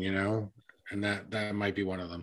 And I saw tons of them in the theaters that year. I saw Knives Out in the theater. I saw 1917's. I saw Parasite, Jojo Rabbit. I saw all of those in the theater. And it really is. I got to get back to that shit now that we kind of can. Again, right. I know DP, you do it a lot, and I got to meet up with you guys. I was at the movies last night, baby. I know. I got to meet up with you guys again to do it. I got to do it again. The Lighthouse came out. That was another one that year. Good call, Marky. Yeah, that's a great one. I skipped over, but I literally have a really great one. That's a megaplex. Can you cue that up, DP? The Lighthouse on the rated pick of the week. Under the weather pick of the week. So yeah. I literally those guys were under the weather the whole time. Movie theater down the fucking street. I can't believe I don't go there more often. It's like insane. But imagine being Robert Pattinson going head to head with Willem Dafoe. He held his own. So anyway, 2019, great for like all that, everything you're saying. Yeah. Speaking of years, gritty stuff too. Speaking of years with great movies, I don't know if this is one of them, but DP, you wanted to talk about the Golden Globe nominations came out. Yes. So for 2021, some good movies came out, and the Golden Globe nominations were just released this past week, and I'll tell you 1, 2, 3, a few of the movies for Best Picture Drama I have seen, and I'll let y'all know. So Golden Globe nominee Best Picture Drama. Belfast? You guys know what the fuck Belfast is? Yeah, I watched a trailer for it. Looks good. It's nominated a ton of times. I don't know anything about it. It's an Irish movie, DP. I don't know if you I don't know if you got. Yeah, I feel like a jerk off. The 'cause name, I know the name nothing gave it about away. Yeah. Belfast, South Carolina. Yeah. Yes. Yes. Belfast, South Carolina. It's near Bow. Yeah. Bow. I don't know. So yeah, I was Belfast. there once. Yeah. Also Dune, the Nice. Denny Oh, okay. We've Villeneuve seen movie, Dune. All right. Yeah, just all right for me. I'll dog. support that. right? King Richard, the Oh, the Will it. Smith. Will one. Smith movie, Yeah. which all right. I watched, and About it's your girl fucking Serena great. Williams, CW. It does. No, she's not. But I do like Will Smith, so I will. Dude, Dude, it's a He's the- really, I don't like- really Your good girl movie. Venus Will Williams? Smith. No, and I don't like Will Smith's wife either. But I do like. I do like him. She is a Yeah. racist, man. She is a racist. Yes, she is. Yeah, Will Smith crushes it in this movie. I fucking really loved it. He's underrated. He's underrated. Is he better in that one than he is in Collateral Beauty? Yeah, but he's probably not as good as he is on the Fresh Prince of Bel Air. I can say Heyo. that right now. Dude, I've taken shits that are better than Collateral Beauty. So But DP's all into the Fresh Prince of Bel Air. I know because he signed into my fucking HBO Max, and every time I go in there, it's like season 7 fucking episode. I'm like, why is he watching this? What the fuck? dude, The Fresh Prince is a good goddamn show. We watch it all the time. It's fucking fabulous. I love The Fresh Prince of Bel Air. What can I say? It's one of those shows like when you're just kind of sitting around doing nothing. It's a perfect show to throw on, you know. Like The Office is. I was going to say The Office is my show that I just How I Met tossed Your on. Mother. I got nothing else. Yeah. Did you know that Did you know that How I Met Your Father is coming out next month on Hulu? Oh shit! Next I month. did not know that. But I remember Yes, hearing yes. about it. but, yeah. Hillary- I did know that, but I was not interested. Hillary Duff, isn't it? Mhm. Yeah, Someone else. It Yeah. sounds, and I might eat I'll my give it a words. try. It sounds terrible. It does. It's going to be a Sounds pass awful. from. Yeah, I'm good. It's going to be a pass for me too, Doug. DP, sorry. Rest of the Golden Globes. All right, so yeah, Belfast, Dune, King Richard, and then The Power of the Dog. Yes, Benedict this- Cumberbatch, good movie. Yeah, Netflix. have you watched it, AJ? Yep, excellent. Well, guys, excellent watched it. movie. remember I sent you guys that Too. spreadsheet with the Oscar buzz? That's Mhm. all this stuff is on there. Guys That was a clearly don't fucking powerful read the movie. shit I send you. No, but I read it. I just didn't That's watch it. true. no. We don't. you're a real And then, prick, Jake, you know that real piece of shit. You know? And then the 5th nominated movie is CODA. Good segue. Okay. But you watched, Yes. but DP, that was best motion picture drama. Drama, They split yes. it up on Yes. Golden. What are the 5 for the other one? Yeah, for best Comedy musical. picture musical comedy Yeah. is Cyrano, which apparently is a Cyrano No de idea. Bergerac story starring Peter Dinklage. Okay. My boy. Okay. My boy. Don't Look Up. The Adam We McKay talked about. movie. Remember, I The ran through Adam this a McKay few movie, episodes which is ago, getting, yeah. by the way, got very mixed reviews. All right. Mhm. Double M. Licorice Pizza. I PTA 's really, the Oh, movie. really Paul want Thomas to see that. Anderson. Wait to see Yep, that. very Yeah. interested. Very Yep, interested. double M. Absolutely. Tick Tick Boom, which is one I really That's want the to Andrew see. Garfield movie, right? Yes, Yeah. about the dude who wrote On Rent. Netflix. Yep. And Wait, what? West Side Story. Spielberg. Spielberg, yeah. So speaking of Double M went and saw West Side Story the other day. Oh, Oh, we did. did How he did you like really? it? He actually did. He said he loved it. I loved want to it. see it. Okay. They brought him. I'm The people on so his in. program brought him. And have you A seen the ringing reviews? endorsement. A ringing Have endorsement. you seen the reviews of Rotten Tomatoes? It's like critics reviews 93 and audience review like 95. Yeah, And- wasn't Oh, the- wow. All a right. ringing endorsement by Double M. Yeah, he loved That it. wasn't- He- Wasn't the thing that Andrew was working on, was it?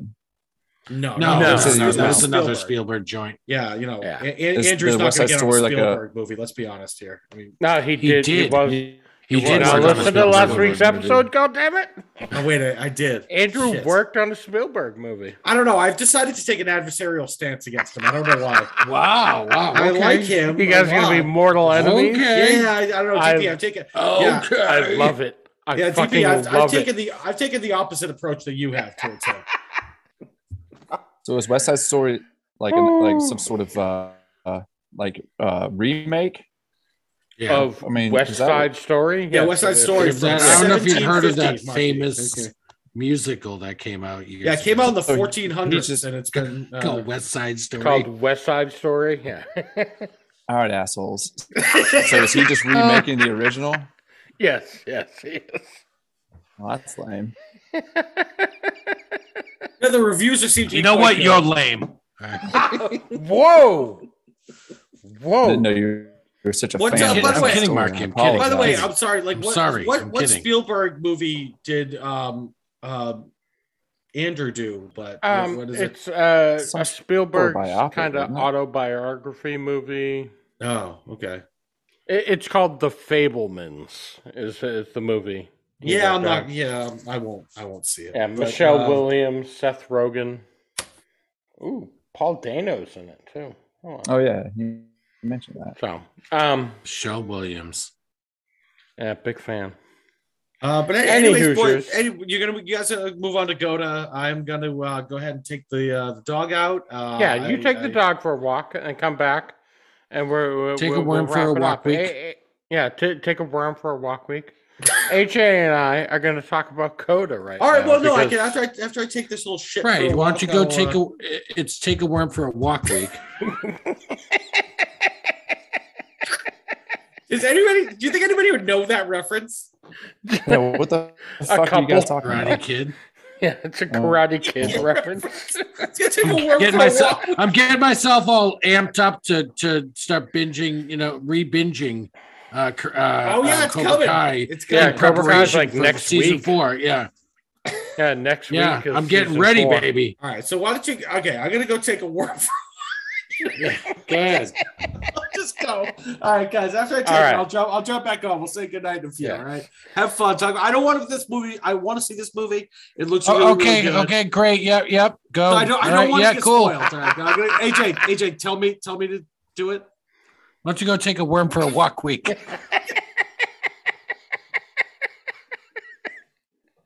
So, all right. Now that he's taking his worm for a walk, we are going to taking get his worm for a into walk. the movie Andrew Harvey picked for AJ. He did. And He it's did a movie pick it for called me. CODA. AJ, why It's don't you called tell CODA. everyone a little bit about this? Sure. CODA is a 2021 film that was premiered at Sundance, and there was this huge bidding war by like Amazon and Apple and a couple other people for the rights, and Apple bought it for $25 million, and it's like the most awarded film at Sundance ever. Damn. It tells the story of Ruby Rossi, who's CODA. So CODA stands for Child of Deaf Adults. Her parents are deaf. Her older brother is deaf. She's the only hearing member of her family. And it follows a story about, they live in Gloucester, Massachusetts. Gloucester. Sorry, Marky. Gloucester. They live in Gloucester. And they're fishermen. And Naturally. the father and the son and Ruby, they go out every morning and they catch fish, and and they sell it to the local. They hawk it at the market. Yeah, they hawk it. Mhm. Whatever. Ruby's a high school student, and she's just trying to live a normal teenage life. But ever since she's been like a little kid that can walk and talk, she's been the translator, the hearing person for her family. They've relied on her. They've relied on her exclusively. They've had nobody else. They've had nobody else. And so as much as she's trying to be just a regular high school student, she's waking up at the crack of dawn to get on the fishing boat. Responsibilities. Yeah. She gets made fun of by these generic ass bitch ass Basic bitches. Basic bitches about like her deaf parents. It's Naturally. so I'm not going to say everything worked for me in the film. I'll get to that in a minute, but and that's one of the things that didn't. But so what happens is it's sort of, they sort of lay the foundation for it early in the film. One of the early scenes when they're on the fishing boat and she's got her earphones in and she's singing.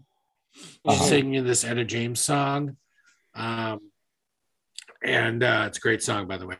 And so then she's in school and she sees that they're signing up for extracurriculars. She's with her friend Gertie, and they're signing up for extracurriculars one day at school. And this guy she has a little crush on, Miles, he signs up for choir. So then she's like, I'm going for choir. And she does, and she signs up for choir. So she gets to choir. She's very nervous about singing in front of people. She kind of runs out on the class when they ask her to sing. But then she comes back, and because she's very intrigued by singing.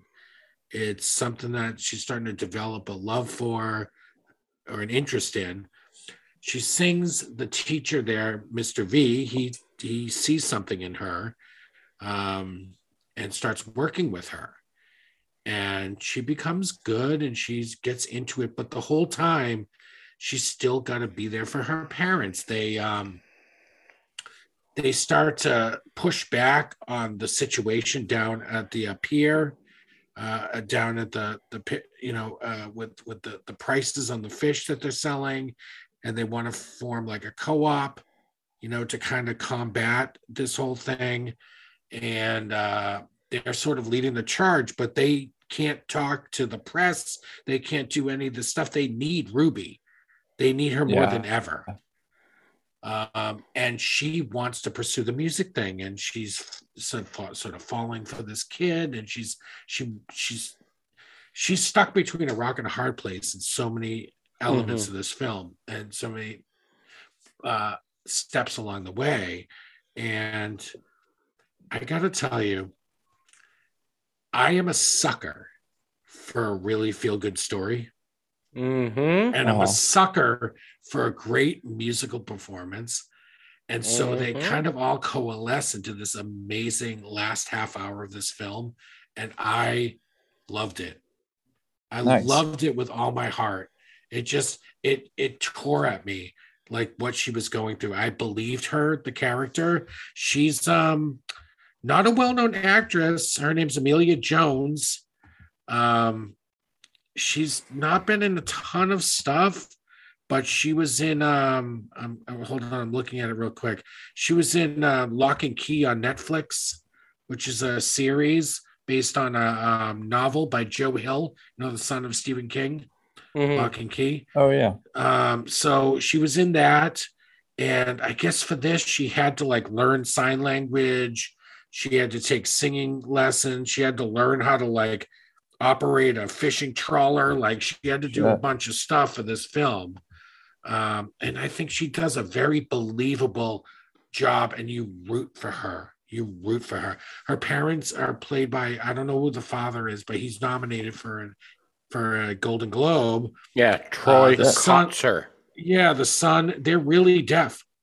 They're really deaf people. Marlee Matlin's really a deaf actress, a well-known deaf actress. She plays the mother, and I think she does an excellent job. And they're conflicted too. The parents are conflicted because they need her, and there's a scene in the film where she tells them she wants to sing, and the mother is sitting in the bedroom later on with the father, and she's like, well, what if she isn't good, and she gets rejected? Yeah, we can't hear her sing, so we don't know. Right. Yeah, good. Maybe she's not good, but I think deep down, it wasn't that she was afraid she would fail for her. She was afraid she would succeed. Yes. And leave them. Yes, AJ. Wow. And leave them. And there was, I haven't even seen this movie. I'm getting chills just you talking about it. There was so much heartbreak to that. Dude, and so this whole time she's working on this. Damn. So the music teacher takes her under his wing, and he's a graduate from Berkeley in Boston. He's encouraging her to audition to go to Berkeley because he sees something in her. And I won't spoil it. It's a new film. I won't spoil it, but there is this performance at the end where she does end up going to the audition, and she sings this Joni Mitchell song. And I'll tell you, when I tell you I rewound that more than once, I'm maybe 5 or 6 times. I even watched it again today. Just the lead up to the performance, because I won't give it away, but it's very special. And it sort of culminates in the ending of the film and how things transpire. And it's so emotionally uplifting. I'm a sucker for it, but they do it so well. Not everything works in the film. I'll be honest. I don't think Mr. V was my favorite character. Like, I think he was all right. Whatever. And I think the generic basic bitches in the high school, their only purpose was to be bullies. Like they were Right. only on screen to do weird 300%. Yeah. bullying, and I don't know, the scene with when the son gets in the fight at the bar, I understand what they were going for, but I don't know that it needed to necessarily be in there. But I understand what they were going for, that sort of frustration and isolation when you're deaf and you don't know how to interact in like social settings, and it's, I thought the scene when they're on the boat and the Coast Guard shows up and they're alone and they don't have her. Brutal. Yeah, that was a very effective scene. That's one of the scenes that she's not in the film, which is rare because she's in almost every scene. The lead character there, Ruby. It's terrific, though. It's a terrific film, and it broke my heart in all the best ways. Yeah, Mark. Where did you watch it? It's on Apple. Apple original films. Oh, okay. Yeah. Okay. Yeah, Apple purchased it. Is that all it's Yes. it's for rent Apple on Apple? purchased the rights for it. So if you have right. You Apple said that 25 Plus. million. Yeah, if you have Apple Plus, Okay. you can watch it on there. Yeah, if you have Apple TV Plus, definitely give it a watch, because honestly, I don't know, Mark, if that sort of stuff tugs at you, but it was. Well, no, I just text Sam. I just text mom and told her that apparently we need to watch this movie CODA. Dude, I mean, it is I don't fucking it sounds awesome. I don't normally go for a loved it. movie like that, but if it's done well, then I can't avoid it. That sounds like a very honestly, powerful DP, I'll movie. let you go off in a second. But the pacing issues aside, there's a little bit pacing early on, and I'll tell you, I didn't love Mr. V. He was okay. He was like a means to an end, sort of, But overall, I was always rooting for Ruby. Like, I was rooting for her. I was actually rooting for their family, even though they were so conflicted about the thing. I was rooting for them. I wanted it to work out that way. There's a scene before she goes to the audition. Remember when her and her dad are outside? He didn't want to come right in. Of the truck. And sitting on the back of the holding truck. her neck to feel He's her holding fucking feeling her vocal cords as she's singing. Just fucking beautiful scene. Because So before beautiful. that, they had gone to that concert, right? And they put you kind of in his shoes, and they turn the sound off in the film. Yes. And he's Which just is looking around, so effective. watching the reactions. So and effective. he doesn't totally get it, but he knows that his daughter's getting this reaction out of people, and he wants to know why. And he says, "Tell me, what's that song about? And then will you sing it for me?" And he puts his hands on her vocal cords, and it's just so. That's when I started to get emotional. That's when I started to get really emotional. Dude, and I was like, cried multiple times watching this movie. I once bawled that my happened, fucking the next day, he God. woke her up. They rush her out of the house. They drive to Boston. They want to get her there. And then when I don't want to say anymore because Mark you got to watch it. It's so Please beautiful. I'm gonna watch it. Yeah. I agree with you on almost everything you said, except for the music teacher, Mr. B. I fucking loved him. I thought he was awesome. The love interest / boyfriend, I thought was kind of like a generic love interest character. Yeah, that was a little weak. That was a little weak too. I did love the teacher. I thought he was great. I loved how he brought that other stuff out of her. And like I said, just the emotion of that, dealing with moving on with your own life versus helping out your family, and just that tug back and forth that you feel, especially at that age. You gotta decide what you're gonna do, and they showed it so beautifully. And not to sound like such a woke person, but I do love the way they showed this kind of underrepresented group of people, deaf people. Completely Deaf people underrepresented. don't get movies ever. And they took deaf people and they showed you what their fucking life is like. And God, it was fucking beautiful. They did such a good job. Like I said, I cried multiple times. I got goosebumps multiple times. And they definitely this take movie's care. awesome. They Awesome, definitely awesome, take advantage awesome. of those those tropes where they're like, when she's driving away, that she's like, hold on, she runs back or whatever. Like, Yeah, I'm not going to spoil it, but you know what I mean? They take But advantage yeah, of that you stuff know. to tug at the heartstrings. Right. But they do it well, and they do it like they don't overdo it. They just they do it the amount of times you expect them to do it. Yeah, because I had the same and you're exact thought. Her always getting out of the rooting car, for I her. was like, You but knew, like, some of the stuff was predictable, but didn't make it less effective. exactly. And you know what? She was so you just wanted to root for her, right? Yeah. And her fucking, like I even said, though you her can't friend put yourself... that starts dating her brother. Oh, Gertie, like that yeah. whole storyline, Gertie, was fucking great. This is I just felt like, film. even though we can't imagine what it's like to walk in her shoes, she made her character was actually relatable, because everybody's been kind of like caught between two things before. Right. And these are two crazy hard things to choose between. Like, yeah, how much harder of a decision did she have? Like, she couldn't have, right?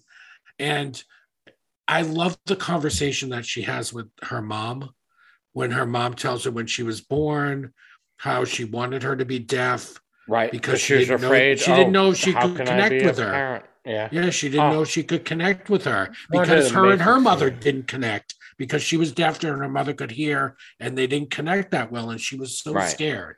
Yeah, Marky. You said that the guy that plays the father in this film Golden Globe is up for a Golden Globe. Yeah, but as a best supporting actor. Yes. Yeah, best supporting. What it is? Okay, gotcha. Yeah. I heard you guys say that earlier, and I just wanted to check to see what that was. I imagine him, like I said, Marley Matlin, and the brother. They were all great. They were all great. And also all actually deaf people. All deaf people. This Marley Matlin person is been a regular actress in the biz for a while. She's very well known. Is still to this day the youngest best actress winner of all time, like a best actress Oscar winner, like a best supporting actress. What would I know her younger? from? Like Tatum O'Neal was younger and stuff, but Marley Matlin, I think, was 21 when she won best actress. So, well, what's she in? I don't know the name. She's been a big, bunch of. I mean, sadly, the thing I know I'll look it up. I'll look it up. Most recently is she was on like Celebrity Apprentice with Donald Trump, which is sad. But no, she was on the show The Magicians. Oh, was she?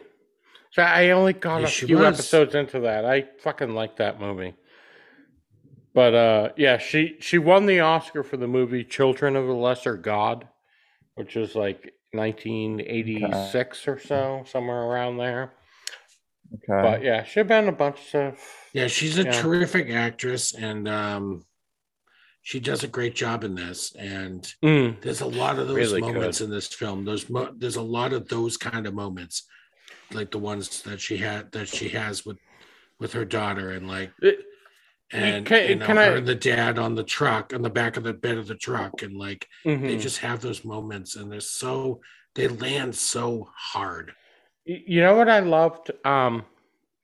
There was a thing where she had the back and forth with the boyfriend there, and it's one of those ones where I get where, like, especially when you're a teenager, you're growing up, and like if your parents are like really lovey-dovey and kissing and everything, as a teenager you're super embarrassed. But if you're a kid that comes from a family where your parents fucking hate each other's guts, you look at that and you're like, oh my god, I wish my parents were like that. Whereas that person is like super embarrassed by their parents, but an outsider is like, man, your parents are the best.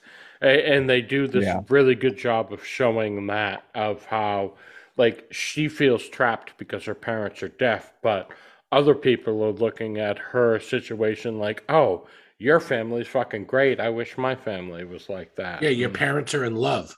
Yeah, you're Oh. so lucky. I wish I was like you. And she's like, Interesting. my life sucks. What are you talking about? Which I think Interesting. a lot of people feel that way when you're, a teenager and you're growing up. It's a matter So- of perspective, right? Sounds like Yes, a bit of a growing up exactly. or coming of age, maybe a little bit too. Yeah, oh, it totally is. Yeah. It really is. And I loved it so much. I dude. really enjoyed CODA. I didn't know what I was gonna like. Even Andrew said, like, you'll make it cry, you'll get a laugh out of it, or you'll hate it. I don't know. Oh, he did Like, say that. That's right. Yeah. I got a bit of cried a my laugh fucking eyes out, sometimes, dude. and I I cried cried like a sometimes. bitch.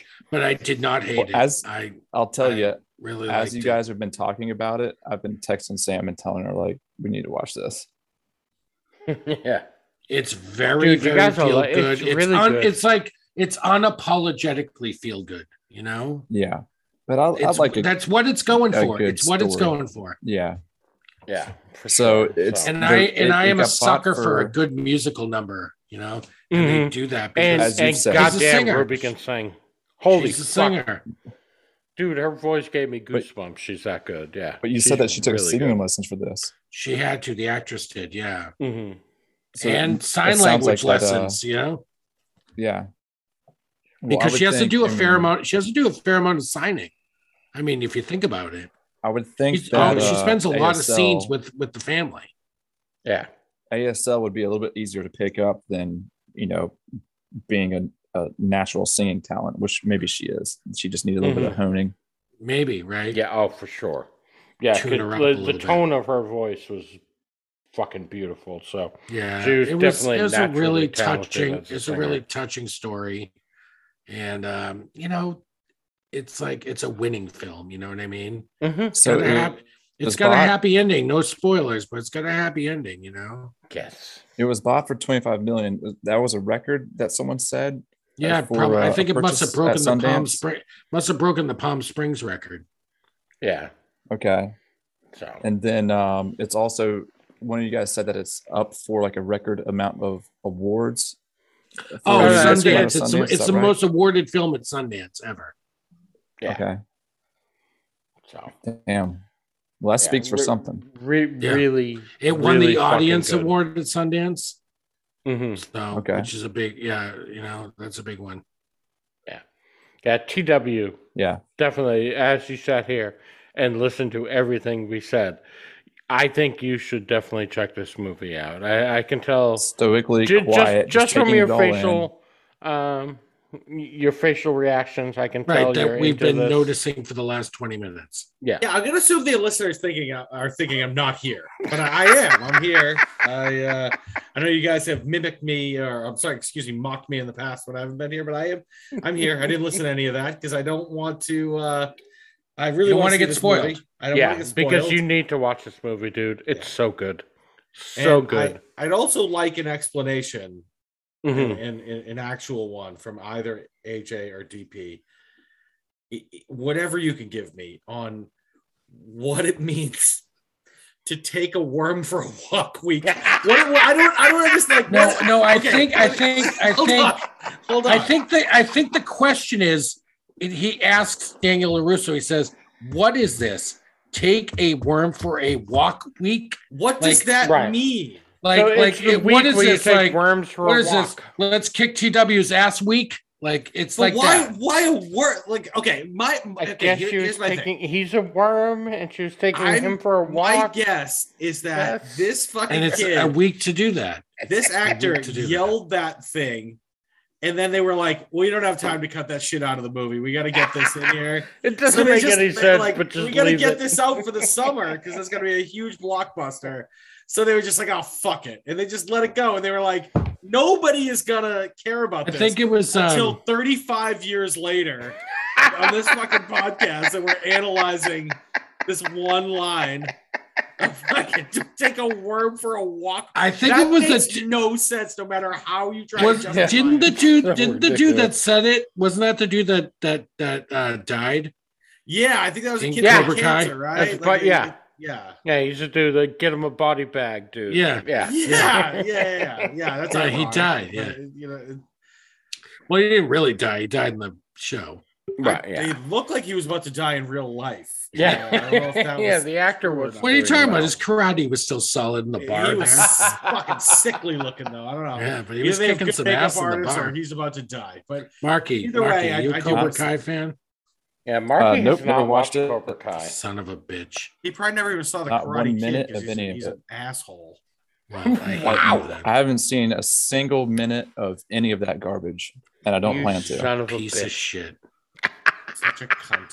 He really is. But He's a real asshole. You know that. he is. Yeah. He's a big dumb animal, folks. Anyways, yeah, I think he's already started whatever fucking stupid video game he's gonna play tonight. I'm pretty sure he's already started. Not even, Yeah, I've checked out. yeah, here we go. You guys start Oh. talking about some old 1980s nerd shit, and I've already signed off. Did Wow. you just get on us about nerd stuff? You really? All right, We're that's talking fine. about a kid's karate. Call the kettle black. Did you ever? First of all, Yeah, did you ever I'll see leave it the alone. original Karate Kid, Marky? No, I just told you I haven't seen a single minute of any Okay, of well this. you don't Any know of that. You have God no idea. Damn it, Marky. Marky, Cobra And I don't Kai is the plan to. shit. Yeah, but then you stroke yourself to video games, and it's just like I don't know. You seem a little inconsistent, bruh.